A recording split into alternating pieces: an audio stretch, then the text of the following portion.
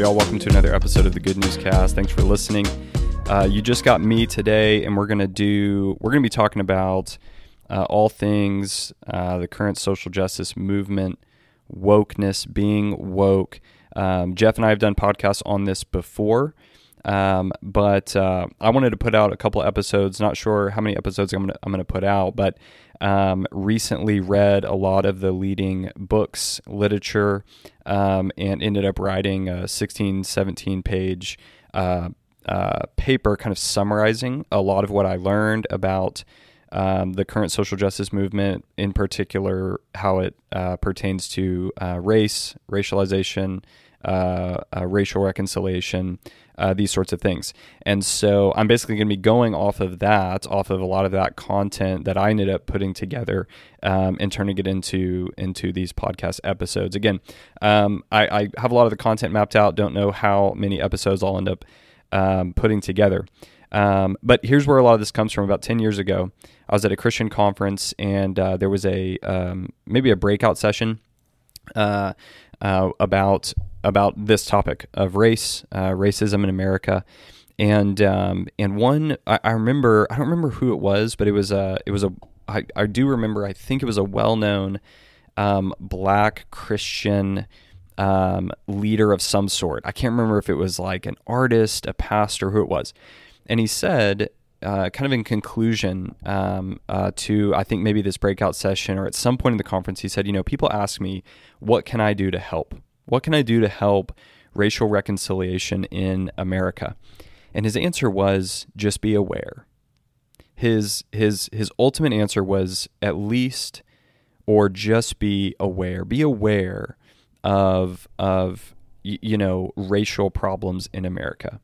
And I bring that story up because fast forward about 10 years to today, and man, have things changed. I mean, the answer of be aware is far from everything that we're hearing today about racial reconciliation and what we should be doing, the calls to action, what it means to be an anti-racist, all these things. A lot has changed. And that even feels like an understatement over the last 10 years about what the culture, what the church, what a lot of people seem to think about the about racial relationships in America, our view of America, all these sorts of things. And so I want to dive into, what does it all mean? What are the big ideas out there? What does it mean to be woke, or what is the current social justice movement saying?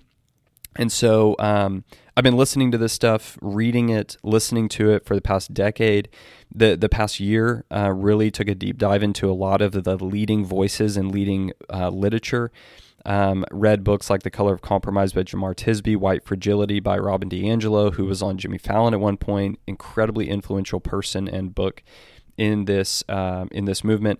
How to Be an Anti-Racist by Ibram Kendi, and a number of other books. Those three books, though, are really pivotal to a lot of the content I'm going to put in these episodes. And there were basically four main headings that I kind of wrote in response. Number one, what's the big idea? What is the current social justice movement about? What is it saying? What are we saying, and what are we talking about? What are people talking about when they talk about racial reconciliation, or kind of on the ground lingo? What does it mean to be woke? What is wokeness all about? Number two, what are the calls to action?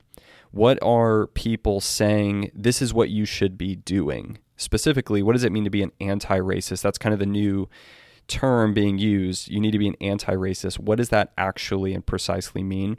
Number three is really kind of where I get into a lot of my response concerning number three. How should we think about the reasoning of all of these things, Christian or not? If you're a Christian or not, do these ideas hold up or not? Is the reasoning good? Is the supporting evidence good? Is the logic good? Number four, if you are a Christian, how should you think about this stuff biblically? What is the biblical soundness and biblical nature of all of these things? What is good? What is bad? What is biblical? What's unbiblical?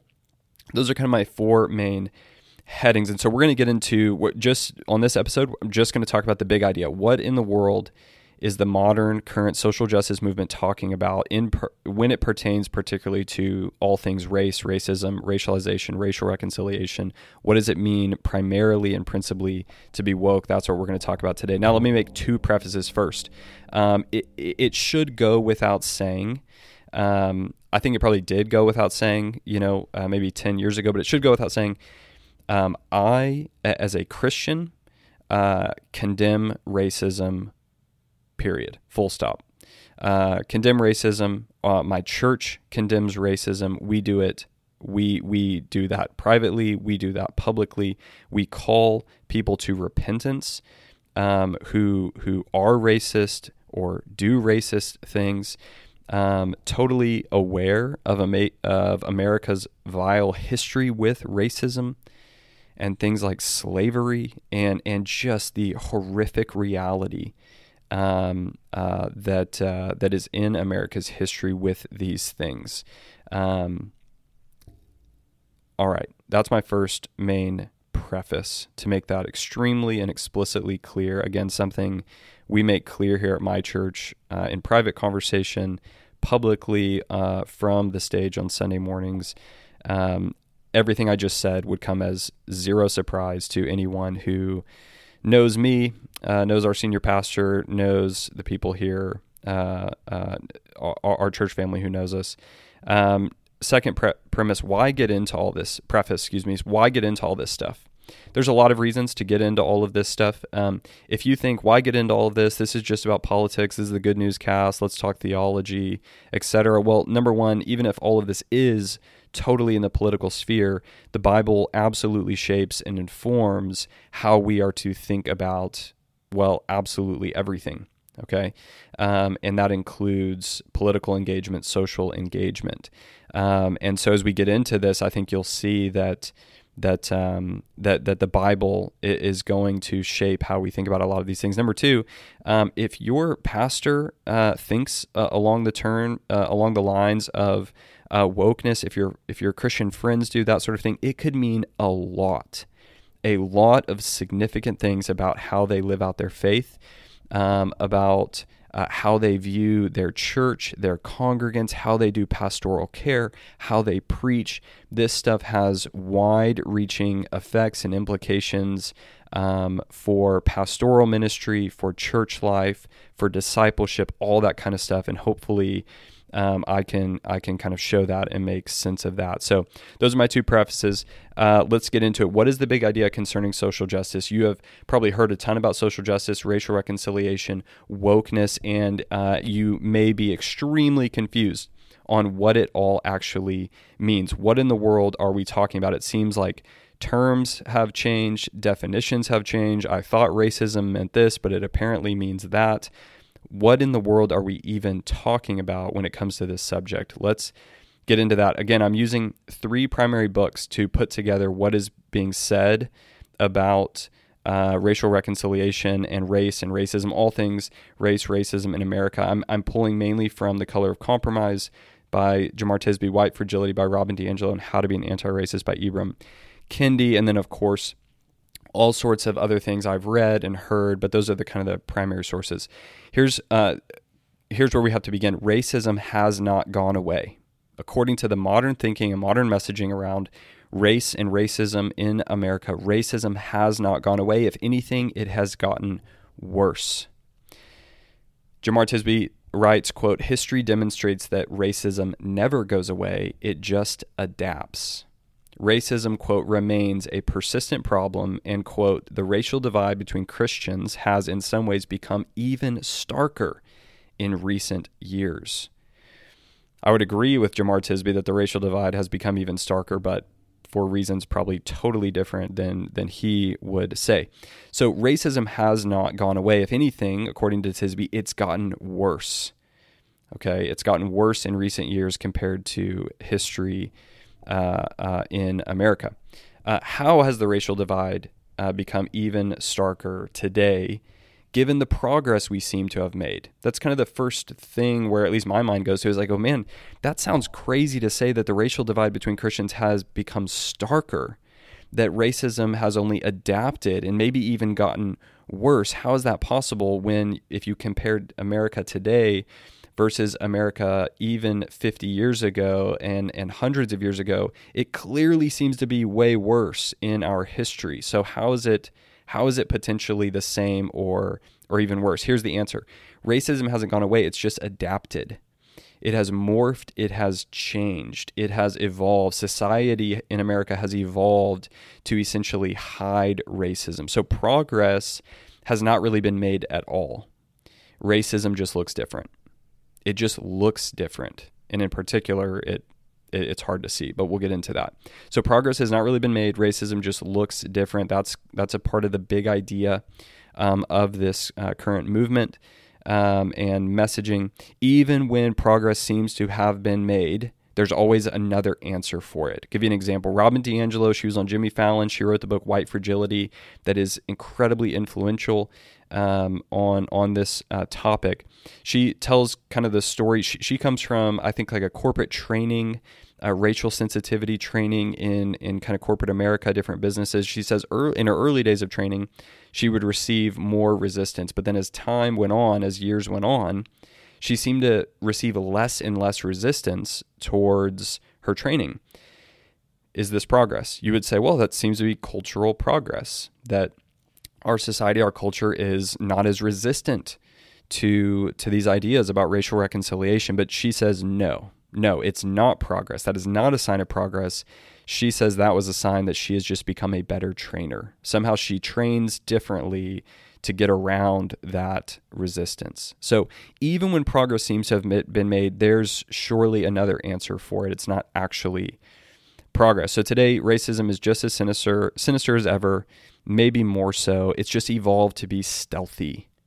Okay, this might sound self-defeating in this argument, but the idea is that our society now largely, by and large, totally condemns racism, and therefore our society has learned to hide it. So on the one hand, we condemn it by and large. By and large, I mean like, sure, you could find some tiny fringe group that is just openly and explicitly racist. By and large, I mean, like, it's very hard to find anyone who wouldn't publicly condemn all forms of racism. So our society, though it condemns racism, is simultaneously hiding all of it. Okay? Sounds self-defeating, but that's the idea. Racism is deeply baked into our society. It is deeply, deeply baked into our society and our way of life. In every way, it just looks way different than it did many decades ago, hundreds of years ago. It is so foundational to life in America, racism is, and in the church, not just America, but in the church, that it is invisible. It is invisible. Robin DiAngelo writes in White Fragility, quote, "The dimensions of racism benefiting white people are usually invisible to whites." Okay, so they can't see it. And, quote, "In fact, much of white supremacy's power is drawn from its invisibility." So perhaps because it's invisible, maybe it is more powerful. And that's where and precisely how white supremacy is so powerful, because it's invisible to whites. Jemar Tisby writes along the same line of thinking at this point. He says, quote, "At this point, readers of his book, Color of Compromise, may be searching for the proverbial, quote, smoking gun, explicit evidence that connects the American church with overt cooperation with racism." In other words, he's saying, I know right now, readers, I'm making claims about racism in America, and I'm making claims about racism in the church today, and you're probably looking for explicit evidence. Quote, explicit evidence. He goes on, but racism, since it is socially constructed, adapts when society changes. Since the late 1960s, the American church's complicity in racism has been less obvious. Note that he doesn't say the American church's condition of racism or complicity in racism has decreased, has gone away. It is still there in full force. It's just less obvious.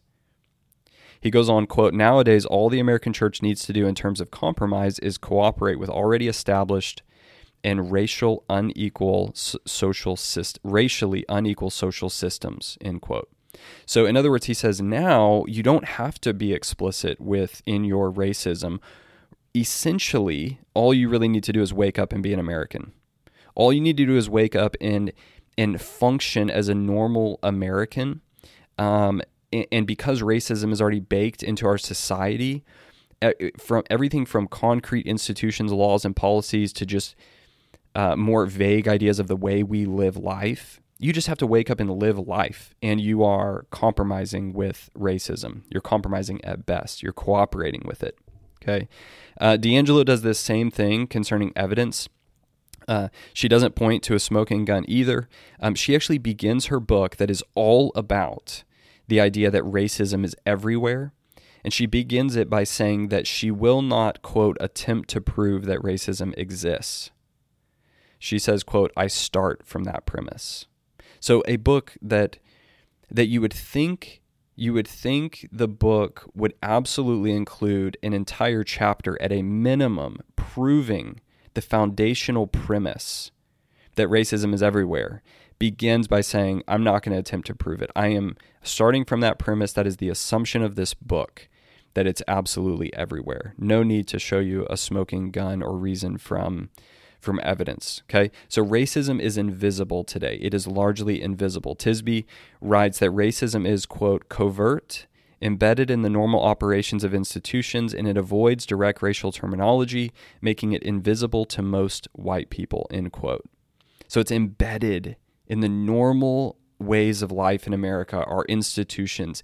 It doesn't like direct racial terminology. Again, because as a society we condemn it, we hide it through indirect kind of racial language.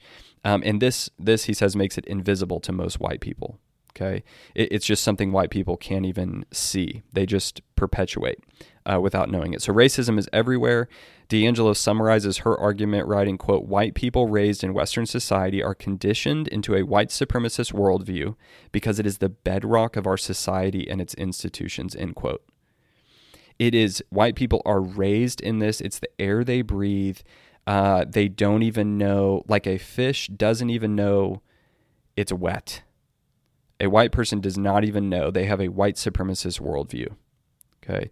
Ibram Kendi, writer of the incredibly influential popular book, How to Be an Anti-Racist, says that our country is founded on a, quote, colorblind constitution for a white supremacist America, end quote.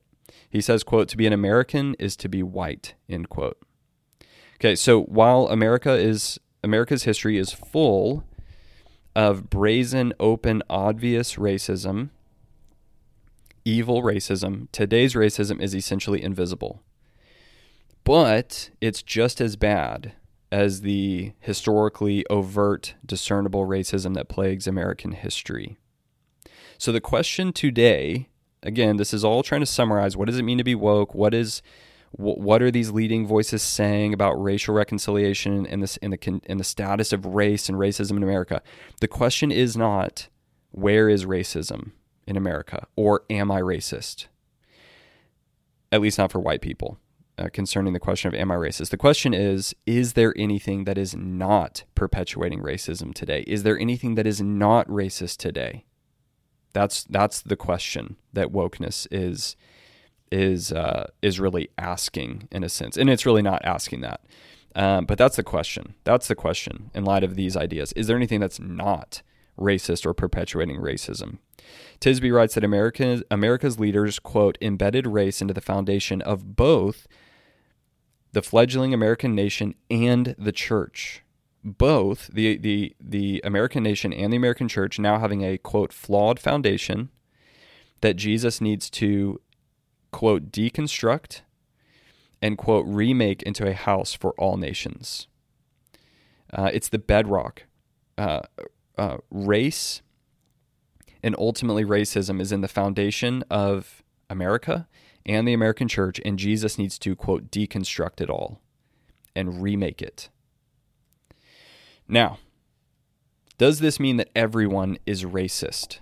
this is where we start to get into, and we've got to get into the definition of racism, because this is where things can get pretty confusing. Does this mean everyone is racist? Here's what Robin DiAngelo concludes in her book. Quote, your parents could not have taught you not to be racist, and your parents could not have been free of racism themselves. A racism-free upbringing is not possible because racism is a social system embedded in the culture and its institutions. We're going to talk about that in just a minute. What does it mean that racism is a social system? In other words, to avoid racism, this is me speaking, and to avoid racism is like trying to avoid being an American if you are born a citizen of America. It's just not possible. So her massive, significant conclusion is that, quote, we must continue to ask how our racism manifests, not if. It's not a question of if, it's a question of how is your racism manifesting itself, particularly if you are white. Now, right here, we've got to get real clear on the definition of racism. You've probably been confused, maybe, if you've tried to listen to some of this about what racism even means. Okay, here's what Robin DiAngelo says. Quote, racism is deeply complex and nuanced, and given this, we can never consider our learning to be complete or finished, end quote. You've probably felt that this whole conversation about race, racism, racial reconciliation seems incredibly complex.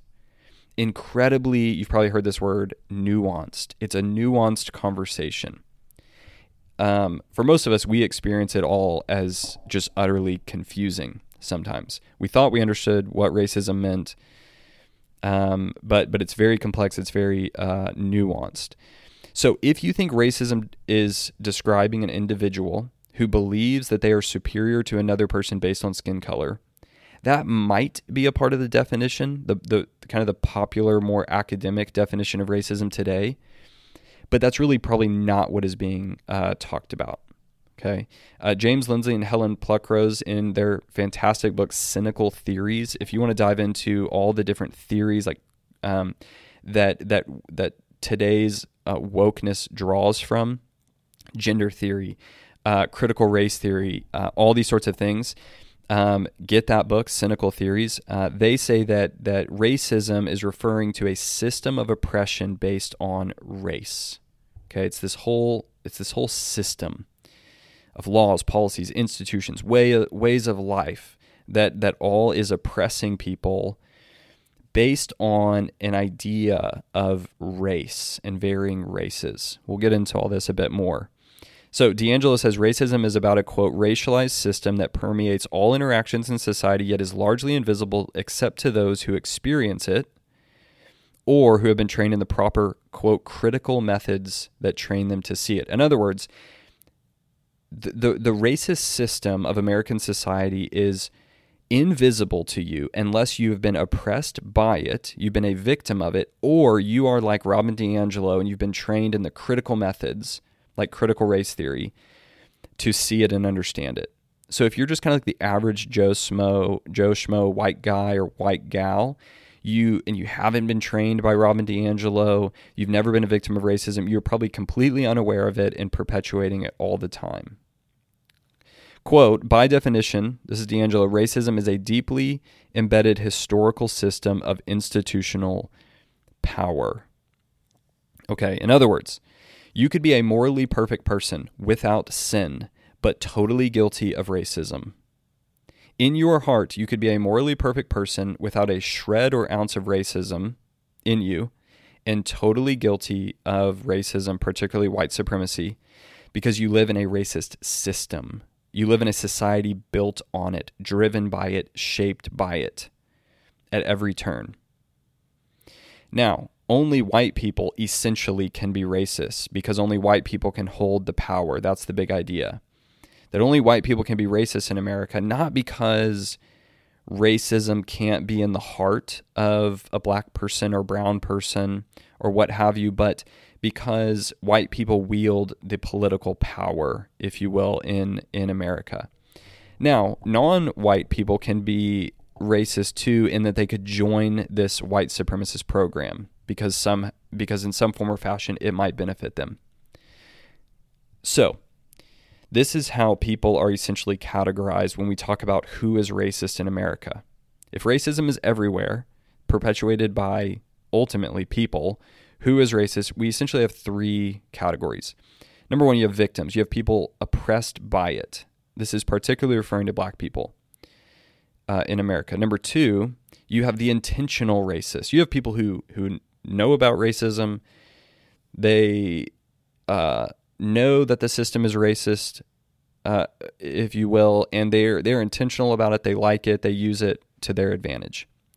And then the third category is essentially kind of just like your average, like I said, like your typical average white guy, white gal, not ever experienced racism and not trained in the proper critical methods, according to Robin DiAngelo, and mostly unaware of it all. It's totally invisible to them, but they are absolutely a part of the problem. They are perpetuating it. They're compromising it. They are a part of the problem until they jump into the program of becoming an anti-racist, which we will get to and talk about later. But those are essentially like the three categories of people. You could even really boil it down to two categories, and this is how it is getting boiled down. You have those who are oppressed by the system and those oppressing. You have those who are experiencing and victims of racism, and you have those perpetuating it, whether they are intentional or not. Intentions really don't matter. They really do not matter. The purity of your heart really doesn't matter. It's about whether you are being oppressed or you are oppressing intentionally or not. And so there's this third category that's trying to take those that are oppressing, knowingly or not, making them aware of them, training them in these critical methods, and then turning them into anti-racist, which again we will get to later. All right, so racism is about power. In a fundamental way, when the woke movement talks about racism, at least those who are really kind of trained in these things, coming from academic circles especially, when they talk about racism, they probably have in mind this system of power.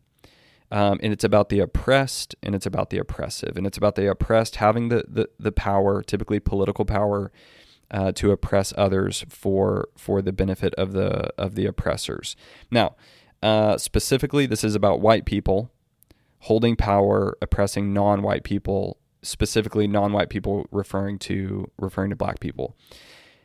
This is why the whole conversation today, even inside the church, quickly turns to and primarily focuses on the American government, though not solely the American government. But this is why it is extremely politically charged, and is always talking about things like systems and structures and laws and policies and who to vote for and who not to vote for and this sort of thing, because we're talking about this system that typically funnels to, and we'll talk about this later, funnels to political engagement in some form or fashion. Typically, this is why the conversation turns away from talking about like the sinfulness of someone's heart, because essentially it doesn't matter. Because like I said, you could be morally totally pure and it just doesn't matter. You'd still be a part of this corrupt system. So Ibram Kendi says this, quote, "If we focus on power instead of people, if we focus on changing policy instead of groups of people," and I should have started the quote different. This is why this is what he is saying to do, because that I think I left out a part of the quote that would actually make sense of it. What he's saying is we need to focus on power instead of people. We need to focus on changing policy instead of groups of people. The real problem is power, systems of power oppressing other people. America is a nation structured by white people using their power to oppress non-white people today, right now. That's happening all around us. Now, all of this is justified by the ideas of race. It's essentially like this group of oppressors want to oppress other people. And in order to justify their oppression, the idea is that they made up this concept of race and certain skin colors being inferior to others, and that's how they justify their oppression. So white supremacy is going to say we oppress black people because they are less than, which is an atrocious, evil, wicked idea, of course. It's a racist idea. But that's kind of where race and skin color comes into play in all of this. In summary, try to wrap up this episode here, looking at the time. In summary, you can be an oppressive racist while condemning racism, just by living an ordinary American life, because racism refers to the powerful, invisible social system that everyone is shaped by that oppresses non-white people, particularly black people. Tisby writes, quote, "The relative invisibility of these racialized structures to white Christian often leads them to unknowingly compromise with racism." So white Christians, it's totally normal and typical for them to just be unknowingly compromising with racism. In your compromising with racism, you are complicit with racism, and thus you remain someone perpetuating it. There's no neutrality. You are either fighting against racism, you are either fighting for it purposefully, or you're like the average typical person who's compromising with all of it and you don't even know until you've been trained to see it. Now, right now you might be thinking, but Colin, after hearing all of that, I'm not a racist. I don't think in those ways. I'm not a racist. I don't pick where to go eat lunch based on skin color. I would never vote for a politician, a political leader, if they held racist ideas. I'm not a racist. I don't identify with these systems. I'm not that. Here is the woke answer to that kind of thinking. Because racism is so deeply woven in the fabric of our society and in your childhood, you're not even aware of it. That's the response. The reason you're saying you're not racist is because it's so deeply embedded in your way of life, you can't even see it. It's so natural to you. And in fact, and this is what is so key, and this is where all of this touches the ground and makes conversation about all this so difficult, your resistance to this, your quote, "I'm not a racist," is actually a sign of your racism. It is a sign of it. This is a core tenet to Robin DiAngelo's whole argument in white fragility. This is what white fragility is. White fragility is the fragility of a white person in this whole conversation when they start trying to say, "No, I'm not a racist." That's just your white fragility. That's just your aversion to admit you are actually a racist and you like these systems and things that work to your benefit. So when a person says, "I'm not a racist," particularly a white person, "I'm not a racist," this is actually proof of your racism. Again, the assumption is that you are a racist.